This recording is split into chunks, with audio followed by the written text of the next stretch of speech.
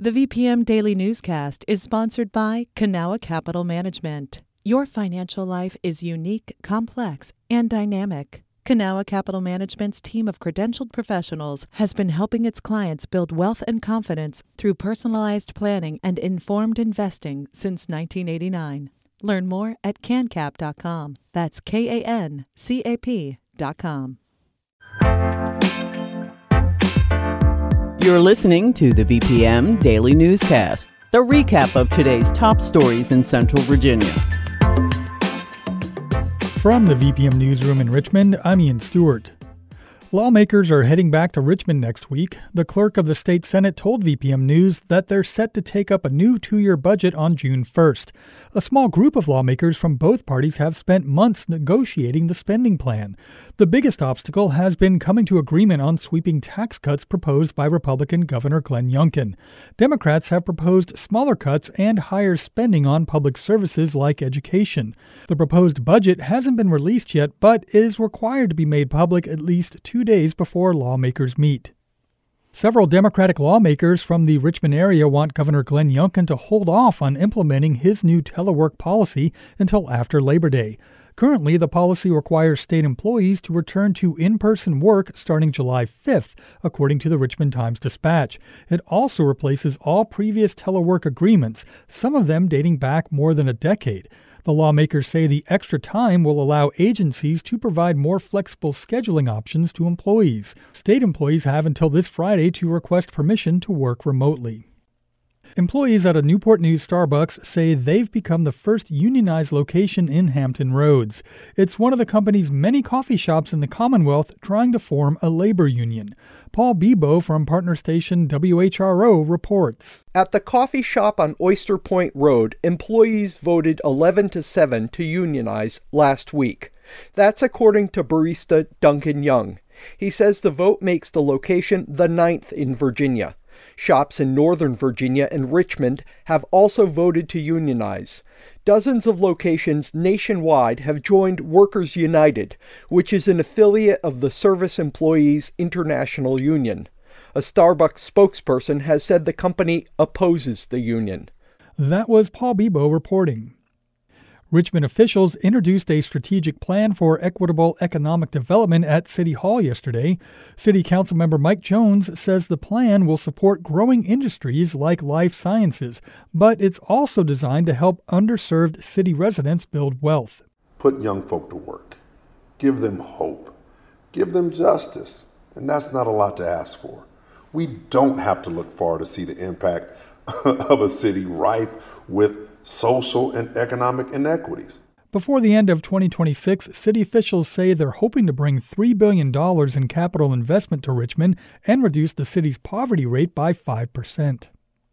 The United States is in the midst of a baby formula shortage following contamination and temporary closure of a plant in the upper Midwest responsible for the majority of baby formula production in the country.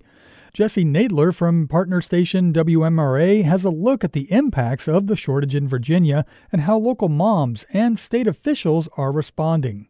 Tanya Clemmer runs a charitable program called Care Kits in Rockbridge County. It allows people in need to shop for personal hygiene items and home care goods for free. One of their most sought-after items is baby formula. When we spoke, Tanya was down to her last 7 cans with no more donations on the horizon. It really is a crisis that, they're getting to the point that just this morning we gave a can out to someone that literally was out. She gave her last scoop to the baby this morning, and that was it. She had no more formula to feed her child today. Well, she's scared to death. She doesn't know what to do. The baby formula shortage is an issue that's playing out nationally. Grocery store aisles are empty. All the big formula brands on Amazon show up as currently unavailable. And Virginia legislators have responded. Senator Tim Kaine joined a letter from 30 senators to manufacturers urging them to ramp up production. The company whose plant was shut down reached an agreement yesterday where they will reopen the plant and ease this problem. Second, the Biden administration has announced that they will allow importation of baby formula, safe baby formula, from other countries to help deal with the short-term supply challenge. Governor Glenn Youngkin released a statement May 13th that said, in part, quote, "The Virginia Department of Health is working to ensure that there are adequate supplies of baby formula statewide," unquote, and that, quote, "acquiring baby formula shouldn't be a challenge in the United States," unquote. To meet the challenge, the Virginia Department of Health has come up with a list of recommendations for parents of young children.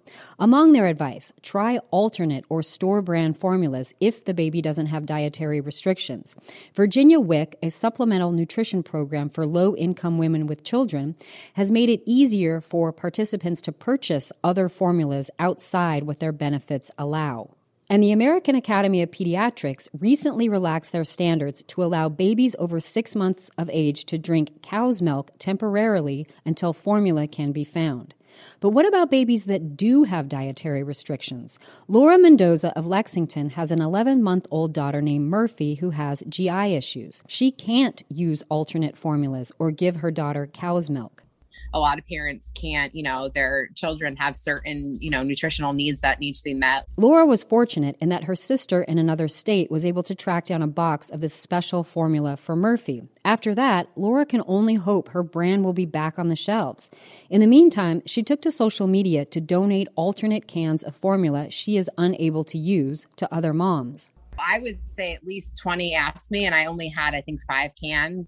Another thing that's proliferated online is breast milk donations, mothers who have breast milk to give. It's a tempting offer, but pediatricians caution against this. There are diseases like HIV and hepatitis C. They can be transmitted from breast milk. Rob Trundle is a pediatrician at Pediatric Associates of Charlottesville. If breastfeeding isn't an option for a mom, he recommends going through a verified milk bank. The one thing he does not recommend is diluting existing formula with water, which can be extremely dangerous. When you do that, you offset the balance of sodium and other electrolytes in the formula and can put the child at risk of severe illness. He's optimistic that if parents stay in touch with their doctors and don't hoard formula, supplies should be back to normal soon. I'm Jesse Nadler. This has been the VPM Daily Newscast. Some of these stories may have changed since the newscast was recorded. You can stay connected to what matters by heading to vpm.org/news or follow us on Facebook, Twitter, and Instagram at MyVPM.